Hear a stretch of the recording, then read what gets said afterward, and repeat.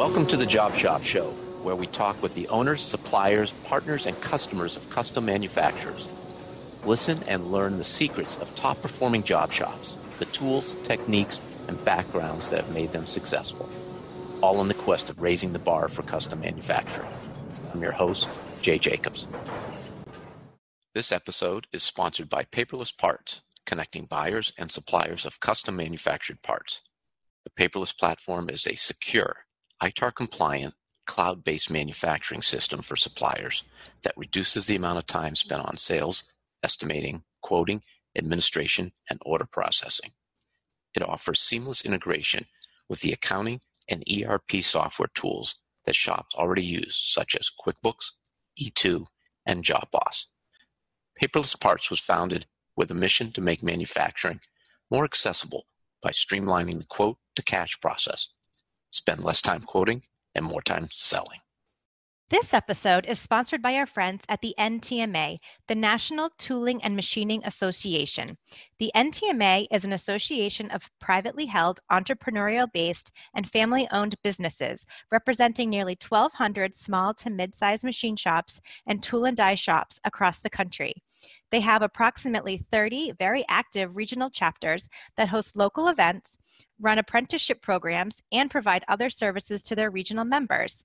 As an association of peers, the goal of the NTMA is to help members of the U.S. precision custom manufacturing industry achieve profitable growth and business success in a global economy through networking, workforce development and training, technology, best practices education, advocacy, programs, and services with industry partners.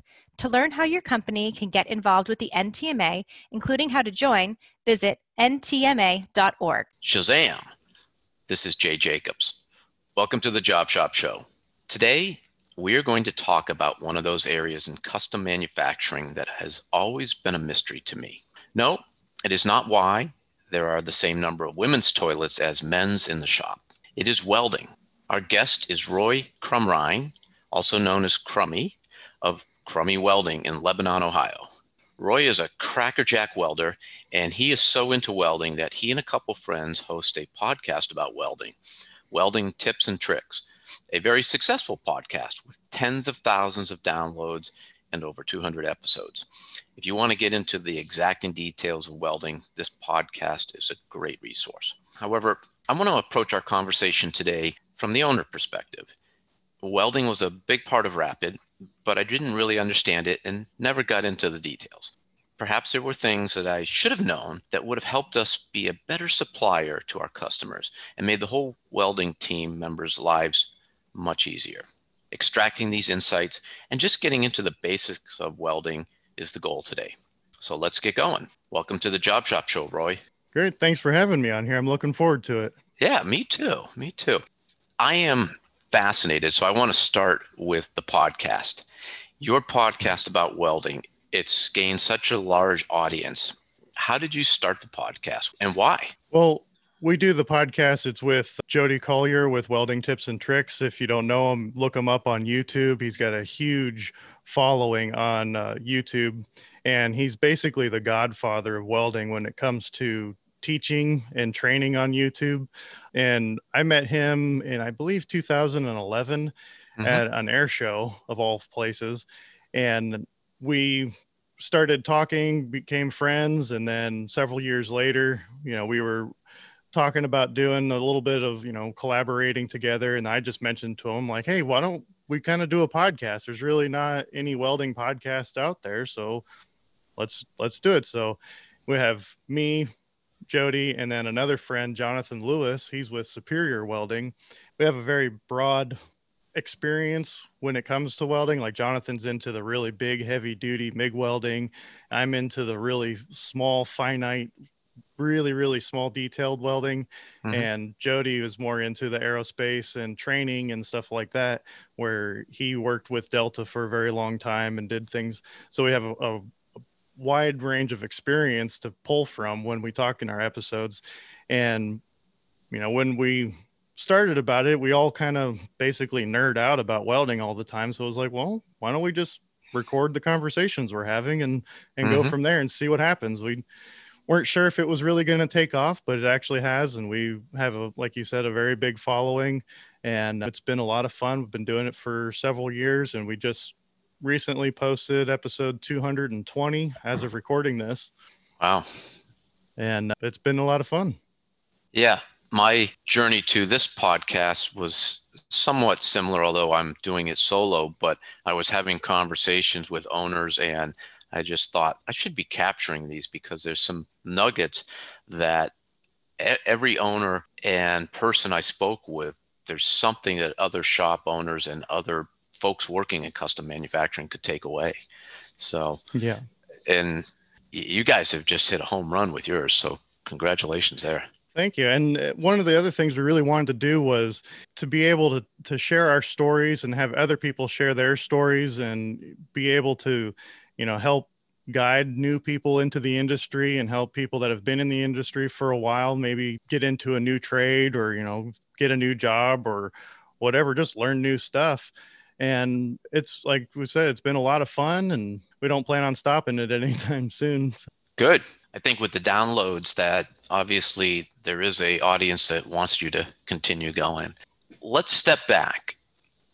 When did you decide you wanted to be a welder, and how did you get into it? Well, I was probably about 12 years old or so, and I was really into trains and railroads and stuff. And I remember going to one of the big yards over in Tampa, Florida, where I lived. And I saw these guys coming out of one of the repair shops and all the sparks flying and cutting and stuff like that and loud noises. And I was like, that looks really cool. And I'm like, I kind of want to do that. That seems like right up my alley. And several years down the road, it came time to where it's like, all right, well, I need to get a better job than the one I've got. And at the time, my future father-in-law, he was a superintendent for a construction company. And he said, he's like, well, if you want to get into welding, I can get you into a company. And so he took me around to actually 3 different companies. One was like a handrail company, and then a structural steel company, 2 structural companies. And he's like, take your pick of which ones of these want, and I'll talk to the boss and see if I can get you in. And he kind of steered me more towards the nicer, cleaner shop. It's like, this is kind of the one you want to go to, though. So I ended up going to that, and that's where I started to learn how to weld. I didn't go to school. I didn't have any formal training or anything. It was just on the job training. And I've bopped around in many different industries and just asked loads and loads of questions in every place that I've worked, learned from the good people, learned from the bad people, and it's where I am today. When you started, what did day one look like when they started you in that welding department? What did they do to start training you since you didn't have any schooling? They handed me a grinder. They said, here's a grinder, go out, grind these big I-beams, make sure all this flame cut is nice and smooth. And then when you're done with that, go grind these welds. And for probably the first 6 months or so, that's what I did, was just grinding. I had to pay my dues, I guess you could say. But at the same time, I personally can't stand grinding. I don't like doing it at all. But so you did pay your dues. Yeah, definitely did. But it helped me in the long run, I believe, because if you've got a really nice, smooth, good weld, it grinds off very nice and easy, and it's faster. If you've got a fast, bumpy, globby weld, well, now the guy that's grinding it's got to sit there and, take twice as long to make it look decent, and then it probably isn't as strong. So it really kind of beat into my head and taught me to take the time and do it right and lay down a really nice, smooth weld that's going to be easy to grind off. And if you don't have to grind it off, it looks great. So, I always go back to my time. Would I want to grind this weld off? Or if I left it, would I be proud of it? And that's where I'm kind of thankful I started as a grinder and worked my way up from there. How many welders in the shop did they have so that you saw different people's welds, as well as would you see the same welder have differentiations in the weld that you had to grind off? Because I Oh always yeah. think about coming in on maybe a Friday morning if somebody has been out the night before. In so many areas, you can definitely tell the difference in quality of work. Does it apply to the welding, for instance? Oh yeah. I always say your welding is your handwriting.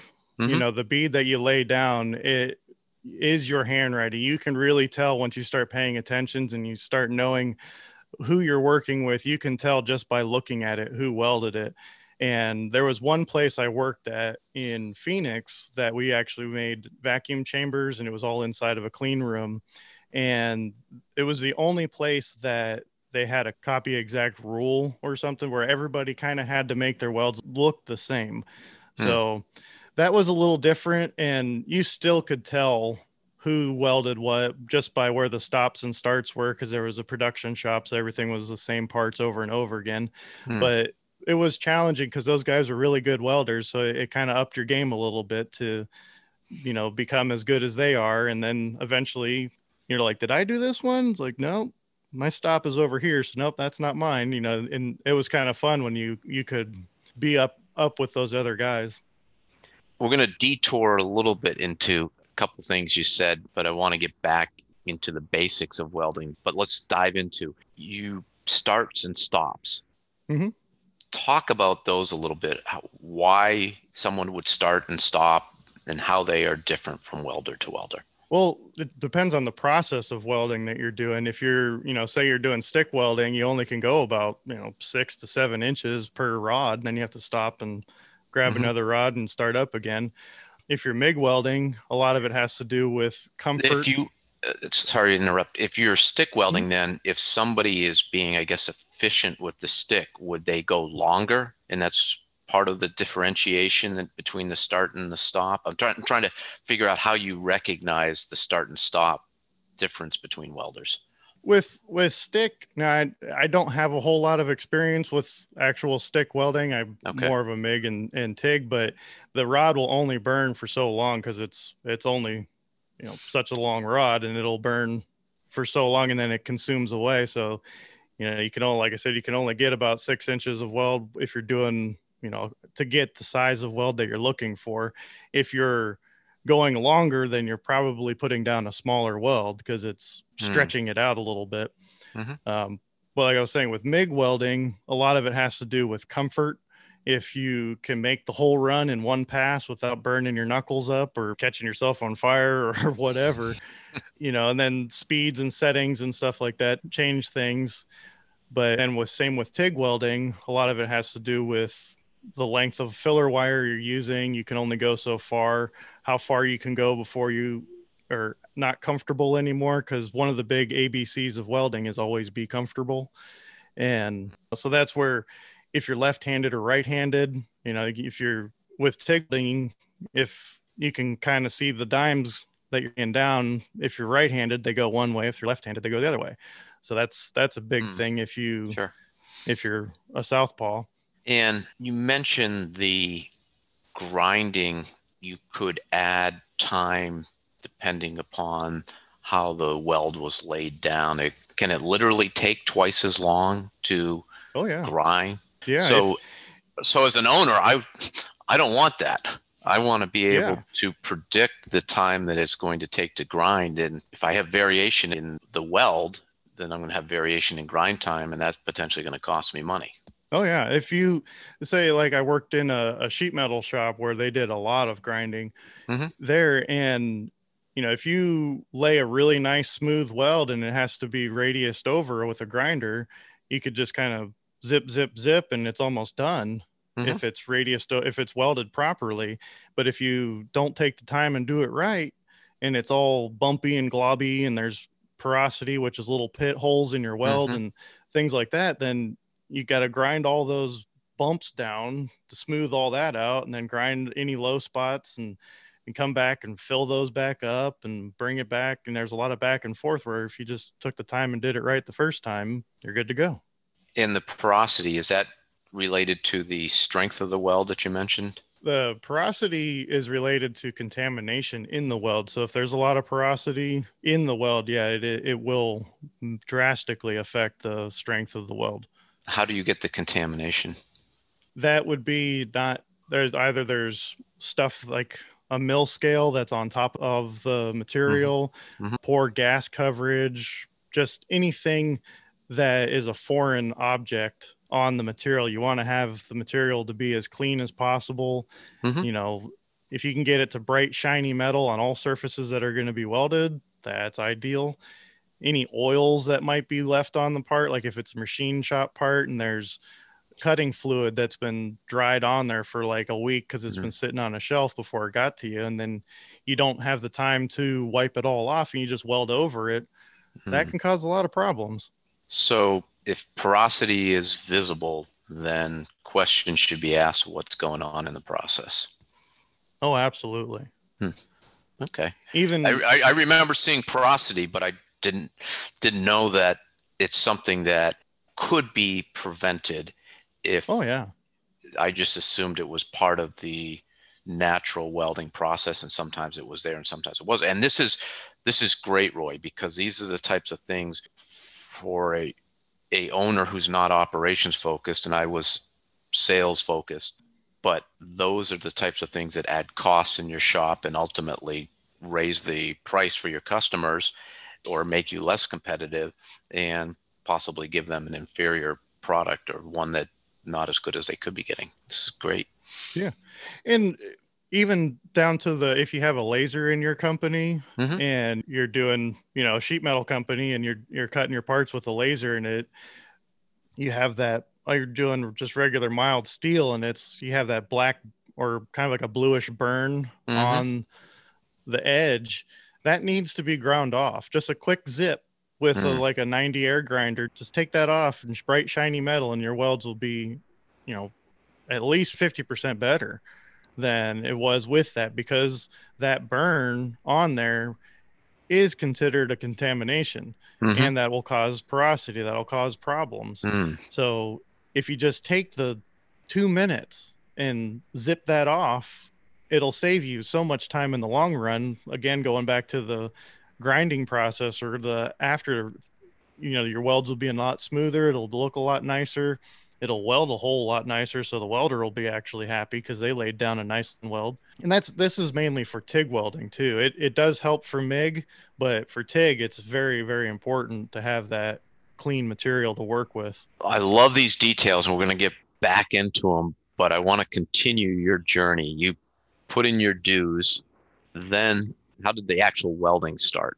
The actual welding started when I was at that first job and I was watching a bunch of the guys welding, and they're all MIG welding structural stuff and handrails and beams and things along those lines. There was a structural side and then there was an aluminum handrail side.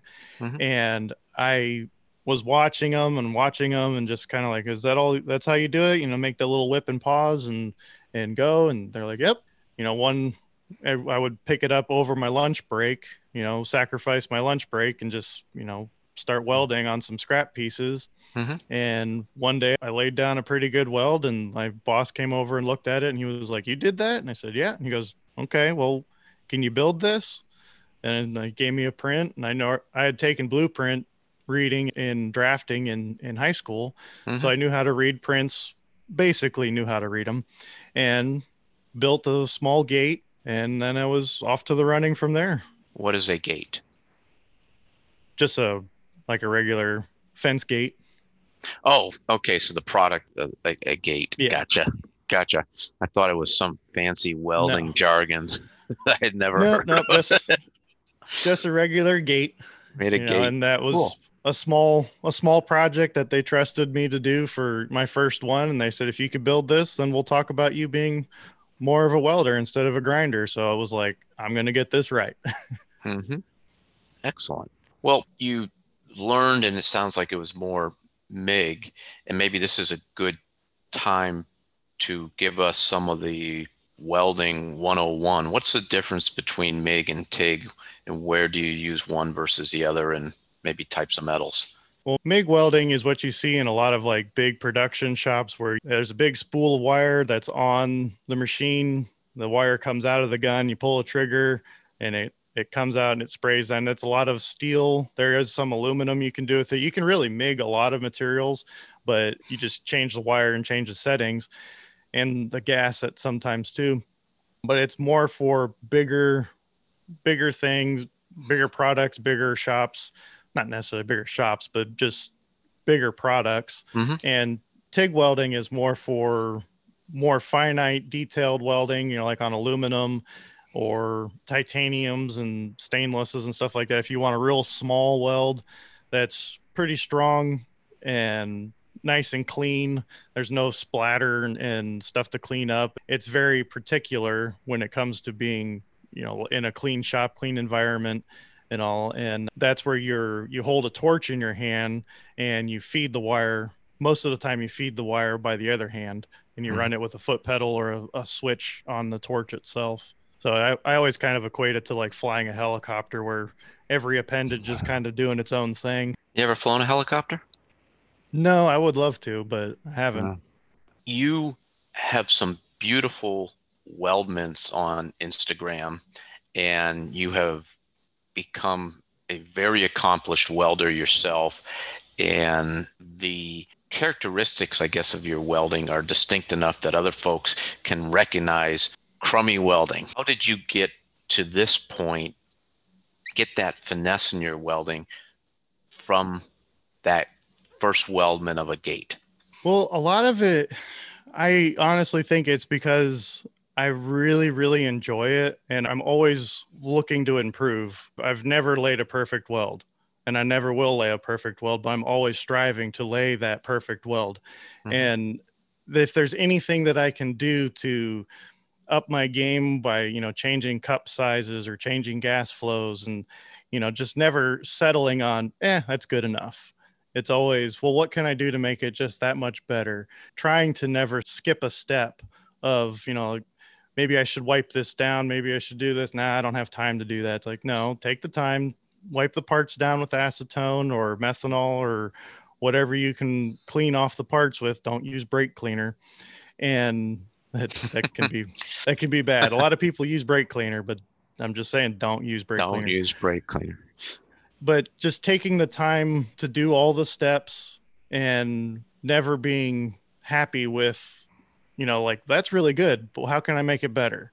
And always paying attention to the smallest details I can possibly can. How did you learn what those steps were, though, when you were starting out? Well, a lot of it was, like I said, you learn, even if you work in a bad shop and they're doing bad things, you still learn from that. You learn, well, I don't like how this is coming out. And then a lot of it has to do with because they're not cleaning the parts, or they're not wiping these parts down, or they're spraying the saw with this cutting fluid of some kind, and we're welding over it, and so you learn, like, I didn't like this and I like this. I didn't like this. I like this. And you just remember it over time.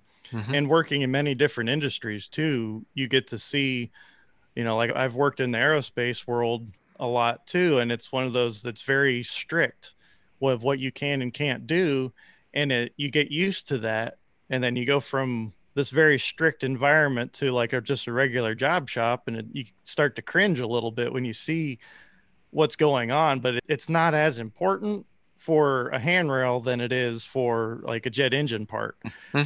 So, and that's where with the way that I kind of overanalyze things, sometimes that can be a bad thing, because it is one of those, I've been told many, many times, like working at places where, just building a stainless frame or something, they're like, dude, it's not going to the moon, just weld it. But it's still, I'm going to take the time and at least acetone wipe down the tubes and make sure everything's nice and clean. Because then again, the next step where those parts were cleaned, it was twice as fast because I took an extra 5 minutes, where other people, they just wanted to get it done and get on to the next job. But now down the road, you have people that are taking, 20, 30 minutes longer, or an hour, twice as longer to finish the part. So I try to look at the whole picture and do the best job that I can when it's on my bench. Makes a lot of sense. Focus on the outcome. Let's talk more about the basics of welding 101. You covered a little bit of the stick, the MIG, the TIG. What else as an owner do I have to know about my welding department? Well, I mean, it would be good for you to know the processes for sure, so you can walk out and see. I've had bosses before and owners before where they walk out, they couldn't tell you what this machine was or that machine is.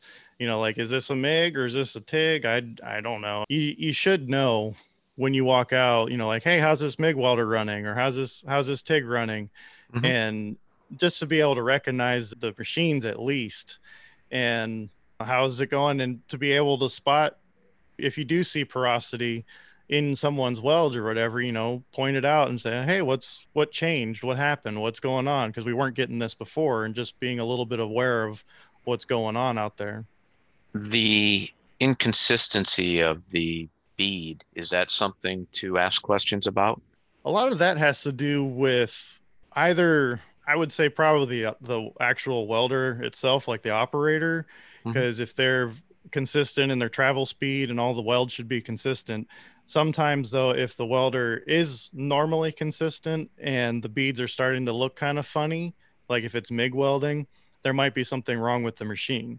Hmm. Like the liner inside the whip, or where the wire's coming through going to the gun, Mm-hmm. there's a liner in there, and that can get dirty, and it can start to mess with how the wire's feeding out. Hmm. So those things need to be changed from time to time, and doing maintenance on your machines and blowing them out and making sure everything's good. But if you What sort of if you don't, frequency for maintenance?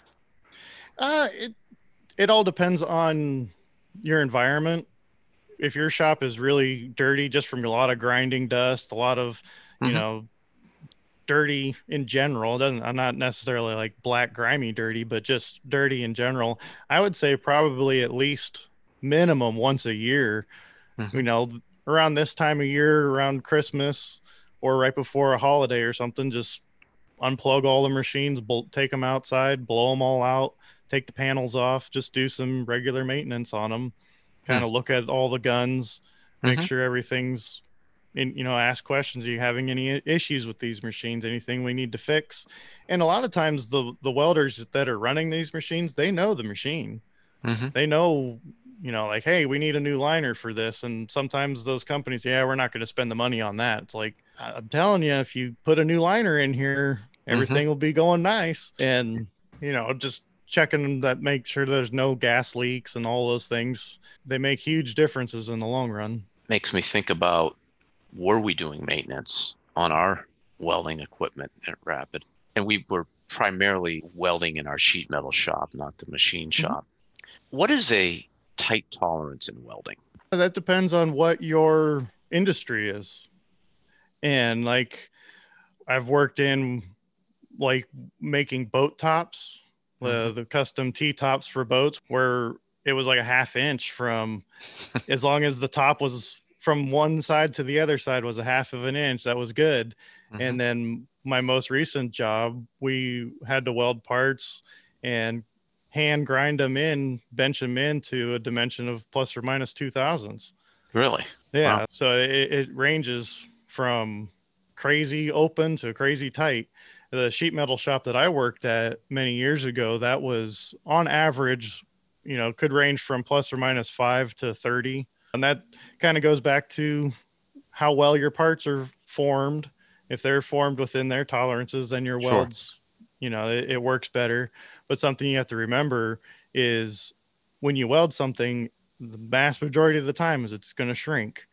One trick that I always did to hold tolerances was I would tack the part up at its max tolerance plus maybe just a couple thousandths, Hmm. so that, if it was plus or minus 30, I actually had the full 60 thousandths to play in, Mm-hmm. instead of tacking it right at the nominal number. Now I only have 30 because it's going to shrink. It's not going to grow. Most of the time it won't grow. That makes a lot of sense. You just got to give yourself that wiggle room to play in. When you get to grinding and then vibrating for finish, what are things you should think about there? And we talked about how the consistency of the weld affects grinding, but what other sort of things are considerations or should be thought about? Well, this first thing that comes to mind would be for like prepping material for welding. You go ahead and grind it. A lot of people think that, well, I'm going to put a polished finish on it and use the maroon or blue Scotch-Brite pads and grind those down, grind the edges and everything like that. And then you start noticing when you're welding that you're having issues with porosity or just little particles floating in the welds, and all, especially on aluminum. Those pads actually have a wax or some type of a compound in them that will be transferred to the material. So you don't want to use the maroon or blue Scotch-Brite pads for prepping material. The coarser brown pads, those are good. You can use those pretty much all day long as you don't push on them too hard. I'm going to interject here, Roy, and say, owners, this is why you want your welders to listen to Roy's podcast. You're probably not going to do this yourself, but anybody who's actually welding, these are little things that you just may not be aware of, and that's the easy knowledge that you get from a podcast or a YouTube video. So sorry to interrupt there, but this is great. That's one of those things where if you, on my Instagram page recently, I posted a picture of a part that I welded up here, and it was just a sample weldment thing. It wasn't for a customer or anything, but I was prepping the material and I pushed the pad on purpose to try to transfer some of that contamination to the part and then welded over it, and you can see how and what it did to that weld. So it's one of those, like, we're not lying when we say this happens. Here's proof of it. Even if you're using some of the abrasives on like aluminum, a softer material, it'll embed into the material as you're grinding it. You can't see it, but when you're welding along, you can see a little flare come out, and it's like, what was that? Well, it was a little piece of, zirconium or something from your grinding disc, or, some type of oxide pad that was on there. So those are things that you need to keep in mind. If you're doing something that's like X-ray quality, you need to get all the way down to like using a carbide burr to clean up the edges, or, a file that's dedicated to that material only, because you can get a lot of cross-contamination issues that can be a big problem, especially with filler wires and different things. I see companies that have, speaking of grinding, like they'll have all their filler wire exposed underneath their table, and they're grinding carbon steel. They're spraying carbon steel dust all over their stainless filler wire. And then they won't wipe down their stainless wire. They weld the parts, and now they have little rust specks coming through. It's because they transferred the carbon dust onto the weld. So that's, cross contamination is a big thing. And like in the aerospace industry, if you follow the code books, you're not allowed to have two different filler wires in your booth at one time. Even the same filler wire, just different diameters, that's a no-go. And then that's specifically for trying to eliminate cross-contamination between the filler wires. A lot of good tips and a lot of common sense here too. And dust may not seem like it's that big a deal, but well, it can be. For example, I think you had showed what happens, or you've had experience what happens when you plate parts that have been contaminated. And in particular, black is sort of unforgiving in not showing contamination. Well, you had an episode recently about anodizing, and one of the things I was hoping it was going to be brought up was if you've ever anodized aluminum parts before and they were welded and they came back from anodizing and the welds were a different color, or a handrail that you ground the welds off, everything was perfectly smooth, and then you anodize it, now you can see that weld, plain as day. It's because the wrong filler wire was used. And that's where, you need to pay attention to what filler wire is being used down the road. Again, looking at the full picture. If it's being anodized, you have to use what's called 5356 filler wire. And most shops use 4043 filler wire, which can be anodized, but it won't anodize the same color because I believe it has more silicon in it. What other things do you have to think about if you are trying not to see the weld, say you're welding up a box and you want the corners to be nice and smooth. Anything else, considerations?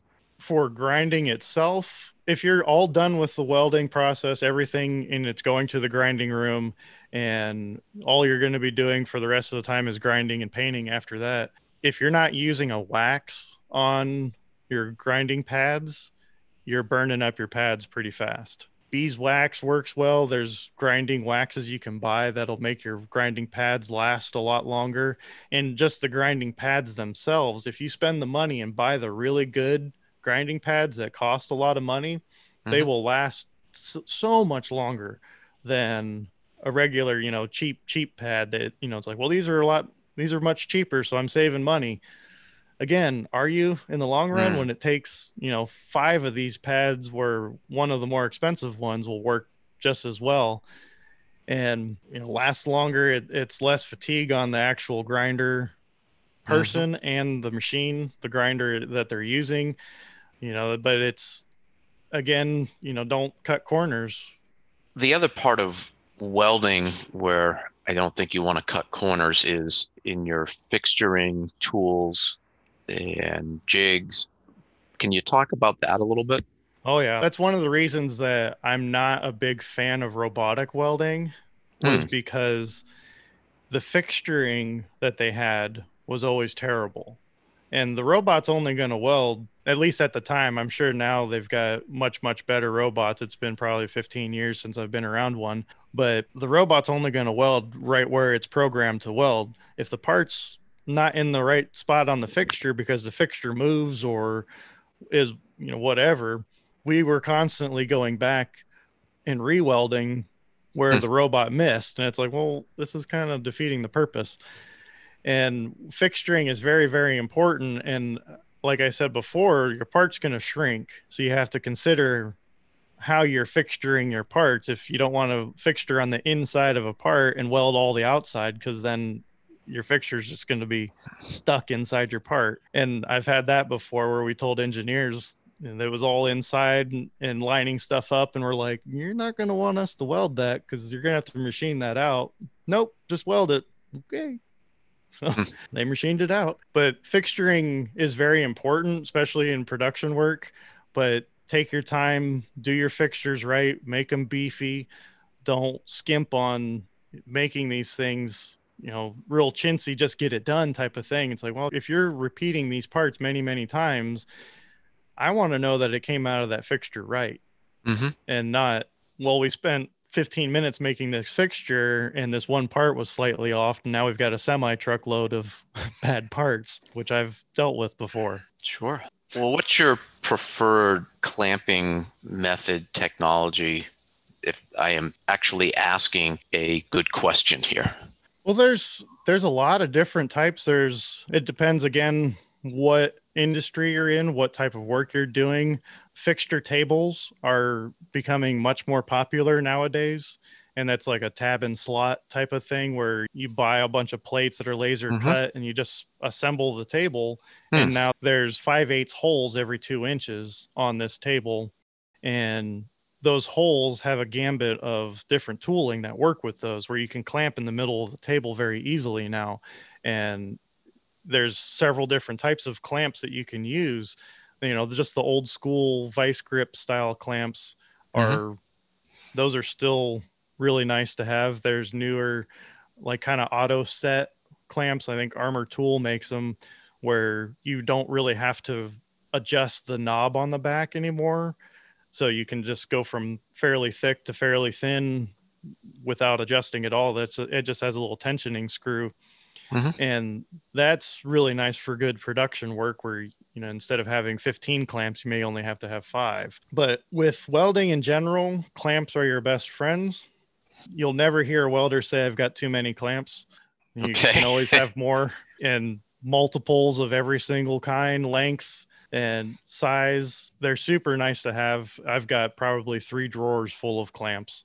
So it's sort of like a little Christmas present for your welder if you bring them some more absolutely clamps. And with that, do yourself a favor and don't skimp out on them. buy the ones that cost 20, 30, $40. They'll last a lifetime. I've got clamps that my ex-father-in-law gave me when I was 18 years old. 21 years ago. I still have them today and they work great. And I remember working with guys that they would kind of laugh at me because I was going out and spending $30, $40 on a clamp. And they're like, dude, I went to Harbor Freight and I bought, 15 of these clamps for the same price as your two. But then all day they're sitting there struggling with them. They're getting stuck. They can't open them up easily. They're hurting their fingertips and all this stuff. And I'm over here just like, clip. So how is that now? And they probably lasted about 3 weeks and they threw them away. And I still have mine today. The tabbing of parts, is that something that and I'm thinking more of the sheet metal world, is that something that you have found helpful if you are, for example, putting up the sides of a box together? Do you like to see tabs, or is there a better way in your mind to do it? Or do tabs help because shops have a variety of experience levels with their welders? Are tabs a good way to just provide consistency? Yeah, tabs are a really good way to do that. The only thing that if, say you're doing like an outside corner joint and like an outside of a box and you have a tab in the middle or several tabs on a long run, the consistency is going to be slightly different because you're running over that tab. So that may affect things down the road. If you can make those tabs as small as possible, that is a big thing. If you're using, like Cleco clamps, those can be very handy in the welding world if it's assembled properly, and then you just have to go back in and fill in those Cleco clamp holes. Anything else on fixturing tools and techniques? Like I said, the toggle clamps that on a fixture where you can just, pull the handle and the toggle comes down, those are really great to have on fixturing. And then they just are, some I've seen them just welded straight to the fixture. And then that just gets put on a shelf and then you never have to worry about finding a clamp, setting it. It's just there. They're very handy to have. Just be sure to watch that little rubber boot on the end of them. It's going to melt off. Have some extras. Oh yeah. Or just put a bolt on the end or something. But sometimes you have to watch, marring the material. And that's another thing is depending on the outcome of the parts, you have to watch what type of clamps you're using. Because if you have like the big vice grip clamps with the swivel pads on them and you clamp and then you see the person like drag it across so they can tack on the other side. Well, now you got a nice circle, put it right on your part, and don't want that on everything. I want to get into something a little philosophical. And if you think of, say, the toggle clamps, those have been around forever, right? Those are old. The clamping tables are relatively newer. And what things that are old that are just people don't think about in welding should be rethought or approached differently? Where is welding not in the 21st century? It's a pretty deep question, I guess. Yeah. Where I'm going with that, as an owner, if I am looking globally at the welding department and I'm thinking about where should I make investments? And all right, yes, the toggle clamps work, but it's either not giving me the accuracy or it's not the most efficient way. And I'm picking on toggle clamps here, but just globally, all the different things, what things that are old that we should just think about, and maybe it's something that's not quite here yet, but you've seen glimpses of in the future. Well, first thing when thinking about that question, the first thing that popped in my mind was the physical machines themselves. Like if you have a welding department already and you've got machines that are like an older Miller Synchrowave 200 or 300 or something, and they're working great, why change it? But the technology has changed so much with machinery now, like with the inverter welders, that if say you're welding aluminum with an older Synchrowave machine and you have the money to invest in new machines, if you were to buy, say, like a Dynasty or a Fronius Magic Wave or a Lincoln, I think they're an Aspect machines, your production will go way up the speed of the welding will go way up because the older machines are set at like 60 hertz, which is what comes out of the wall. And Mm-hmm. that's kind of a slower, the puddle's kind of sluggish. You can only go so fast, but with the newer inverter machines, you can adjust the frequencies Mm-hmm. and you can really fine tune what you're doing. And you can really, just lay a little micro bead down the side of your part and get moving. And the power consumption alone of these machines are where like the older synchro waves, you have to run them on like a 100 amp breaker. And Mm-hmm. if you're running a small sheet metal shop where you rarely go over 100 amps, you can get a smaller 200 amp machine, run it off of 110, Mm. and your power consumption in the building will drop drastically. So this is a great example because it's so hard as an owner. Something's working. Yeah. And you want me to, let's say, worst case, just scrap it. Maybe you can get some dollars for it, but let's say you just have to scrap it. But you want me to, what do one of these new machines cost, the ones that you were naming? You can get it for a couple $1,000 up to, $6,000 for a really, really fancy. So not huge money, but at the same time, let's say it's $5,000. And you're going to think about that as an owner, spending $5,000 for a new welder that when I have a welding machine that works perfectly fine, or at least in your mind you do. So do you know of any tools out there, spreadsheets online or anything? Have you guys gone into that on your podcast to say, here's the cost justification, the savings in power, the decrease or the amount of the increase in inches per minute or per hour of weld, so that you can do a cost justification and show, hey, in 6 months, I am making money with this new machine. By spending money, I'm making money. So long question. Anything out there that you know? That I don't know off the top of my head. I wouldn't know. I know if you probably go to a Miller site, they probably have that information, or Lincoln or Fronius. They probably have all that somewhere in there. Or if you talk to some of the salesmen. Well, when we post this, maybe one of the companies who make the machines can post a link to their website to a calculator, because this is the type of thing. And I always loved investing in new equipment because I thought that even a welder can be computerized pretty simply to do the types of things that you were talking about. And so many benefits there.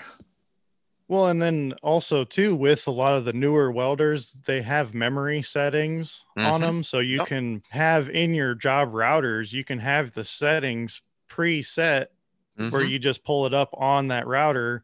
It's like memory 3 or memory 4 or 5, whatever. And even some of them, like the Fronius machines, they can set them up to where they're on a network, and you can have pretty much unlimited settings, I believe.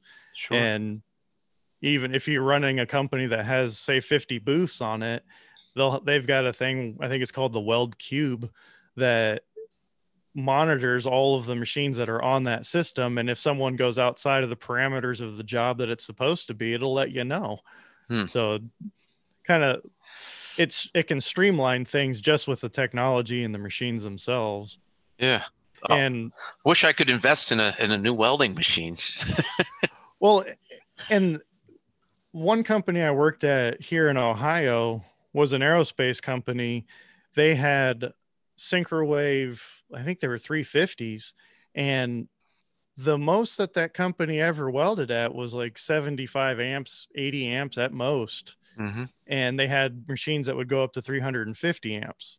And these were big power sucking dinosaurs. And I'm like, why don't you guys invest in like a Miller Dynasty 200 or a 210 or something? They'll fit up underneath the table. You can run it off of 110 or 220. That's another example. Space costs money. That's what I was saying. Just the footprint of the machine alone in that shop, you could probably easily have added 3 more booths. Yeah.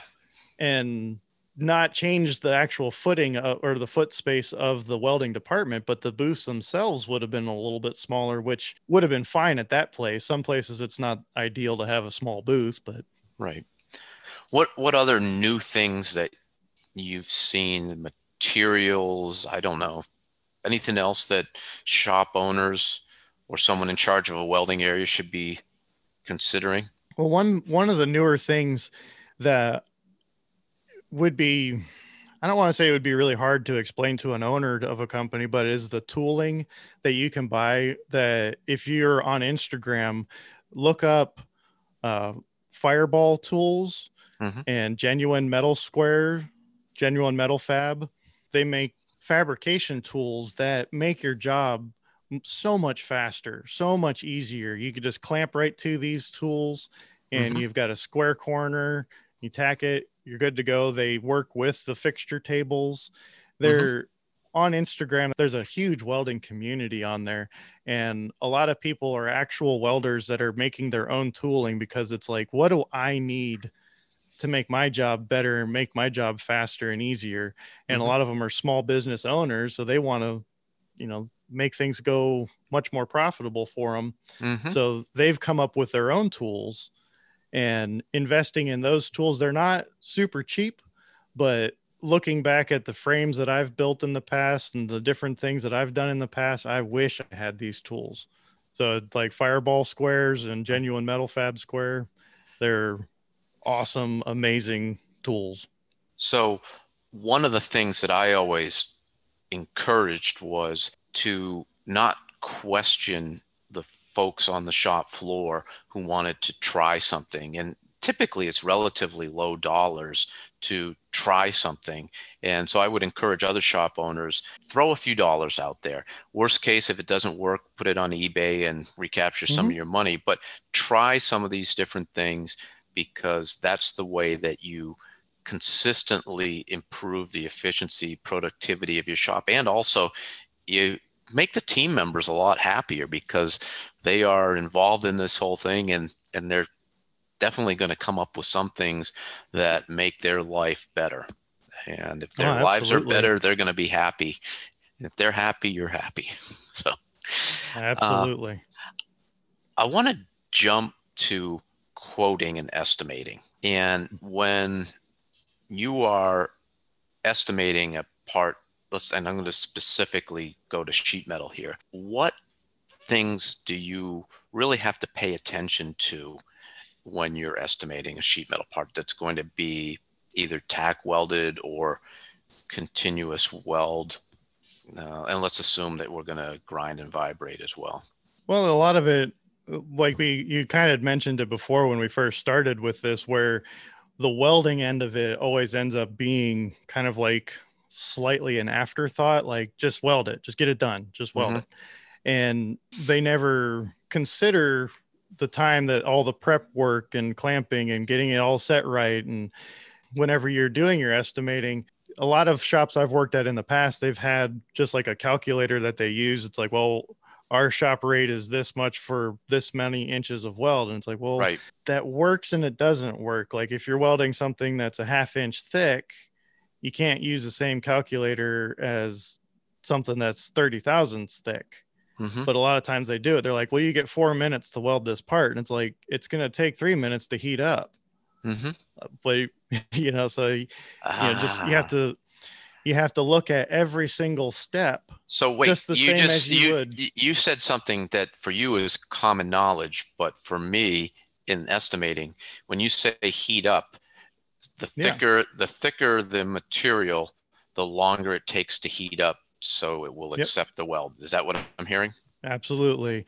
And depending on the material, like say if you're welding aluminum, Hmm. even thin aluminum, say you're in Florida and it's a humid day, Hmm. your aluminum's going to weld different because aluminum's porous and it absorbs the humidity in the air.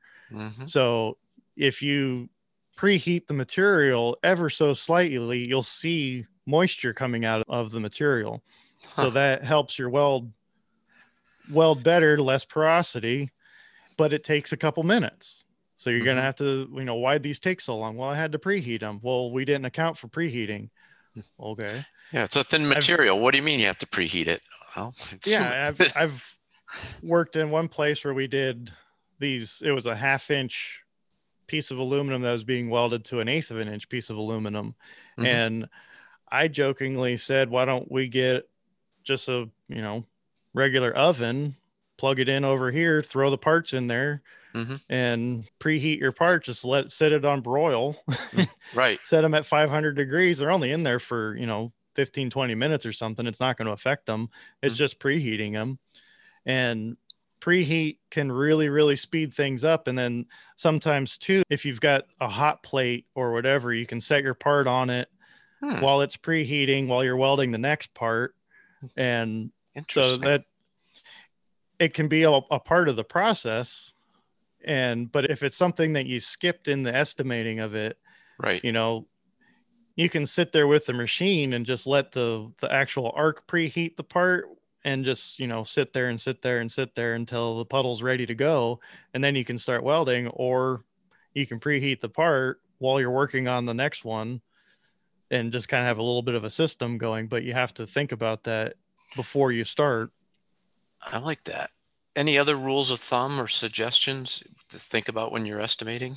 Just like I said before, every single step, consider prepping the material. Don't just consider, well, it's bent, ready to go, so all you got to do is clamp it and weld it. Well, think about how much time is it going to take to wipe down the parts with acetone, or can they be chemically cleaned before, if you have that option in your shop? Do the edges need to be ground off? Would it be faster to grind the edges before we bent the parts? That was one of the things I'm like, how much faster and easier it would be to grind the edges of this before we bend it all up. And now we have to like kind of pry it apart to grind that edge. Putting it in the time saver, does that accomplish what you were asking for? No, it's actually the side, the material that's being welded, like on an outside corner joint, the two sides. Gotcha. Okay.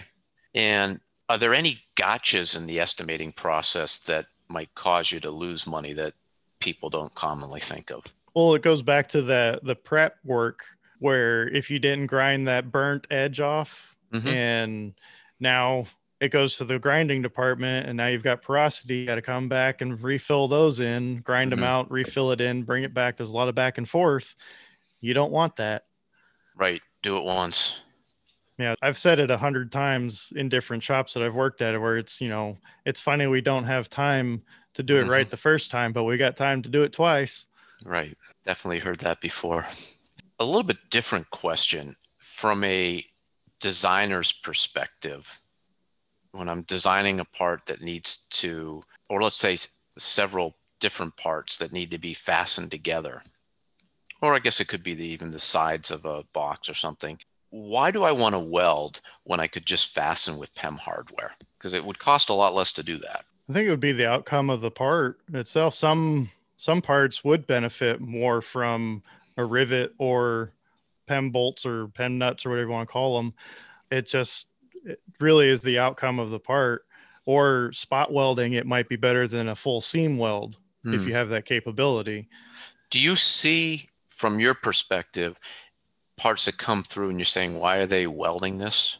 They should be riveting or mechanically fastening or spot welding? A few pieces that have come across my bench in the past where it's like, this would be a lot better if we spot welded this. Why are we, TIG welding this with this little tiny part on here? We could just, zap on there and it'd be good to go.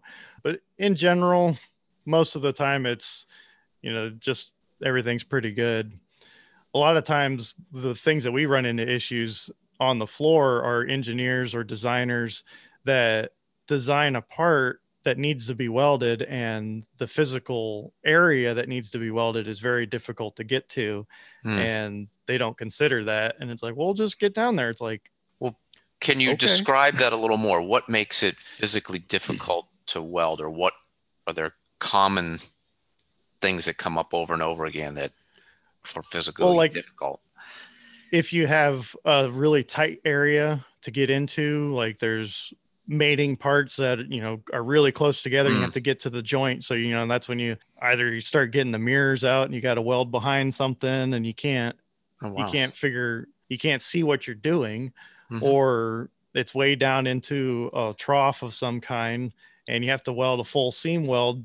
And it's like my torch doesn't even fit down here. So now I got to like stick my tungsten, which comes out of the TIG torch, and stick that way down. But you can only go so far before you start losing your gas coverage. So you have to like figure out and create some like dams of some kind to hold your argon in there, which shields the gas or shields the weld while it's at a high elevated temperature. And it's one of those like, well, can you do it? It's like, yeah, but it's going to be a pain. They do make different torches for different applications. Like CK Worldwide is a big torch company for TIG torches, and they have a whole gambit of different types of torches that you can buy for getting into really small areas, getting into, if you have something that you're welding and it's like super, super hot and you're burning up torches left and right. It's like, well, just get a bigger torch. They make them up to, 500 amps or so, but you're not going to use that big, huge torch on a little tiny part. I mean, you can, but it's kind of like welding with a baseball bat in your hand. Sure. Yeah. Okay. So you can tailor your equipment to the jobs that you're working on. This has been super helpful, and I loved getting into some of these specifics for the owners to think about. I want to talk about the people side a little bit before we conclude. And the thing that I'll give an example of how do you hire a welder and have them demonstrate welding competency. And the first employee at Rapid Sheet Metal, a guy named Scott Reynolds, great guy, helped our shop in so many ways over the years. One of the things that he had in his toolbox was the butt ends of 2 soda cans welded together. And I loved it. Like, wow, how do you do that without the cans, putting a hole in them and melting them and that. And so I used to show folks when they'd come in through the shop, and finally he said, Jay, please don't show them that. I can do that, but we don't want to be doing that sort of welding every day. But that was a way of demonstrating welding competency. If you are bringing someone on or helping a shop hire a welder, what's your favorite way or ways for someone to demonstrate that welding competency? In general, there's always a weld test that you do, and it depends on the industry you're in. And you want to use the most common materials that you're welding in your shop. So if you're mostly welding aluminum, obviously you don't want to test them on steel. So tailor your tests to what you're going to be welding. And some places it's just butting 2 plates together, welding it, or a fillet weld, or, an outside corner joint or something. Again, it's just to prove, what you put on your resume doesn't always match what you can actually do out on the floor. So it's kind of it just lets you know. But a butt weld, a fillet weld, maybe if you do a lot of round parts, do something on something going around a piece of pipe or something like that. Sometimes, for me personally, if I was going to be hiring someone for Crummy Welding, I would probably put them through a big gambit of different parts just because I want to see what you can do. And I know, can I trust you on this? Give you a turntable part, maybe even have, if I want to get really picky, have a couple different levels. Like, this is just a butt weld and a fillet weld just gets you in the door. And then, okay, now we're going to have a second test that's a little bit harder and see if you can pass that now too. I've had it before, just recently I applied at a job and they were really surprised that I didn't need a second set of material. I was able to weld the parts out on the first one. It's like, usually only get one. Have you guys done a podcast on that topic? Weld tests? Well, just how do you hire and show weld competency? I think that would be a great topic for I don't know if we did one. I'm not sure if we did one on hiring welders, but I know way, way, way back at the beginning. And if you listen to it, I apologize for the audio quality because we didn't know exactly what we were doing. But I believe it's episode maybe 3 or 4. it's taking weld tests, because we were kind of, jokingly saying it's like, well, we're starting this new venture, basically a new job. And what's the first thing you do at a job is you take a weld test. Mm-hmm. So, and with the weld tests too, if you're going for certified welding, you take your weld test to come in the door, and then you take a whole gambit of different tests once you've been hired Mm-hmm. for whatever certifications are. Do certifications matter? Depends on the material, or depends on the industry you're in and the jobs you're working on. Sometimes it's extremely important and other times it's not.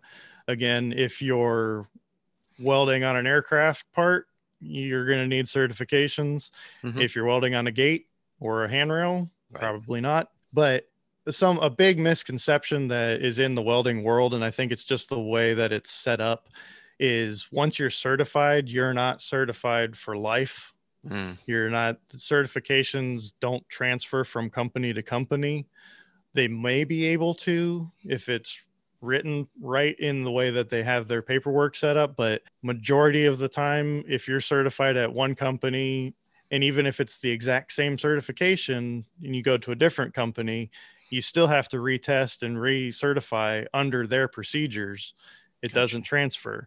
So that's when a company's asking you, I need a certified welder. It's like, well, no, that's not how it works. You have to certify the welder under your procedures for your company. Gotcha. You can get someone that can be certified, or someone that's had certifications. Let's flip it around. Someone who wants to get into welding, what would you suggest to them? Where can they get experience? Where can they learn? Well, if you just want to get into it and try it and see what happens and see if you like it, there's a lot of community colleges around. There's, trade schools and places that sometimes they offer like just a week course, a week or, 40 hours or something like that. And just to dip your toe in the water to see if it's something you'd be interested in. At the same time, if you want to invest in some money on your own, some of these economy style TIG welders you can buy on Amazon for, $800, and they're actually pretty good.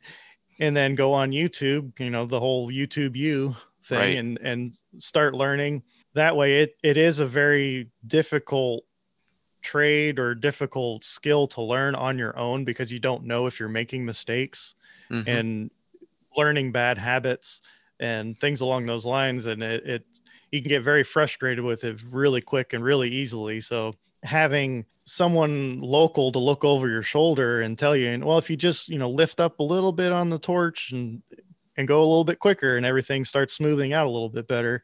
Again, Instagram is a great place to meet people, talk to people. There's a great community on there. You can ask questions. People will help you. There's not a lot of shaming. If you post something and say, hey, this is my first weld I've ever done, I really would like to learn how to do this. Can anyone help me? And someone will probably reach out and be willing to help you. Or, a lot of times, some people, again, on Instagram, like myself, we offer classes in our own shops. So that's a one-on-one, sometimes 1 day or 2 day class, just to give you a good base knowledge of what's going on, how to, sharpen your tungsten, how to do these different things. And then, kind of take that knowledge and build off of that.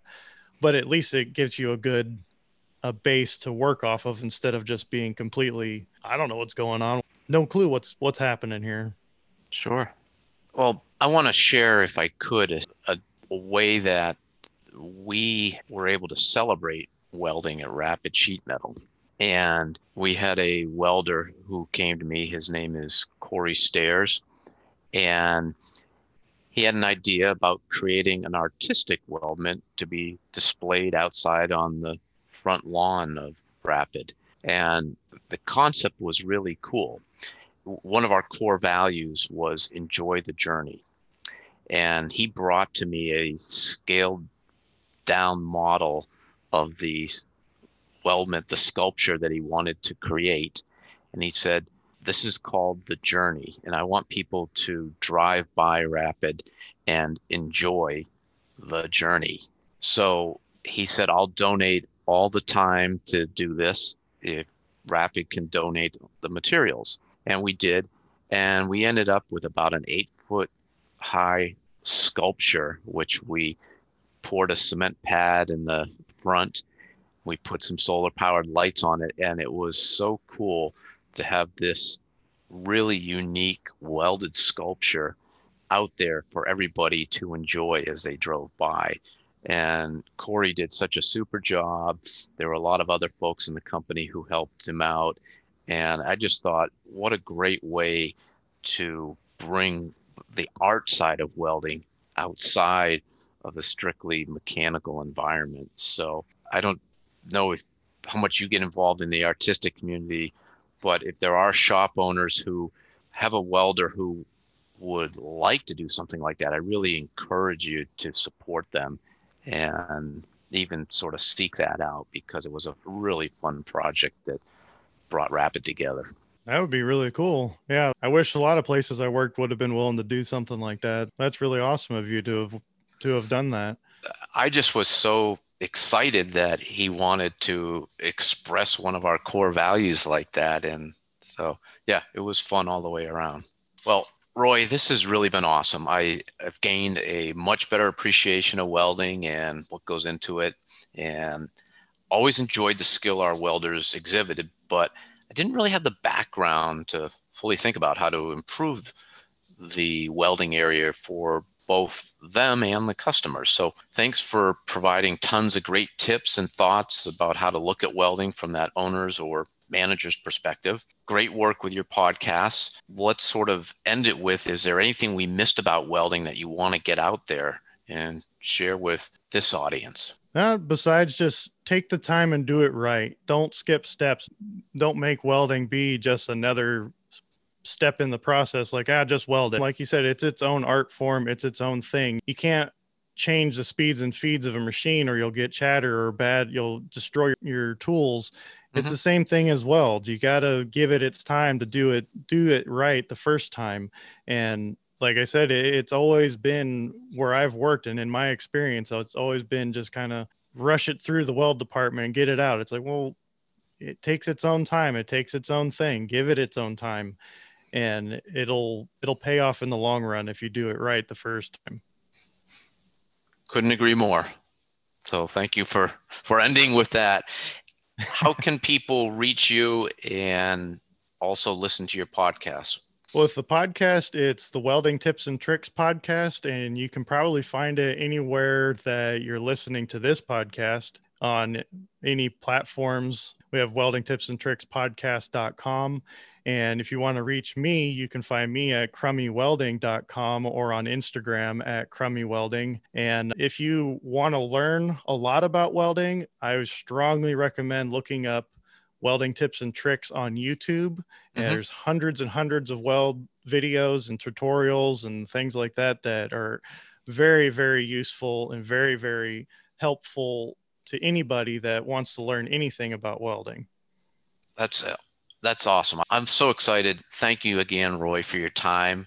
And for the listeners, how about an action item of taking a stroll down to your welding department and looking around, and think about what you see from the lens of this conversation, and then engage with your welding team. What little things could you let them implement that would make a difference?